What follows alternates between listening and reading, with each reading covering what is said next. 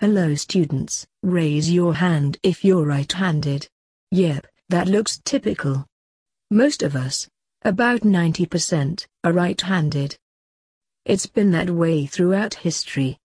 In nearly every culture, right has been associated with positive qualities, while the left has been associated with negative, or even evil, ones. In Latin, left means sinister. In ancient Japan, men could reject, refuse, to marry women who were left-handed. In modern China, teachers try to force left-handed students to learn to write with their right hands.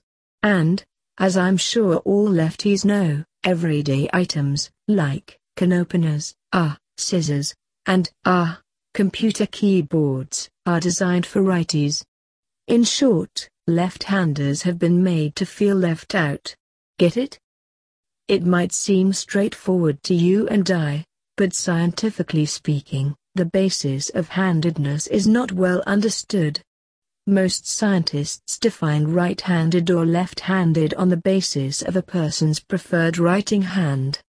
But some scientists claim it should be based on the hand that is, faster and more accurate in performing manual activities, like tightening a screw or, tying a knot.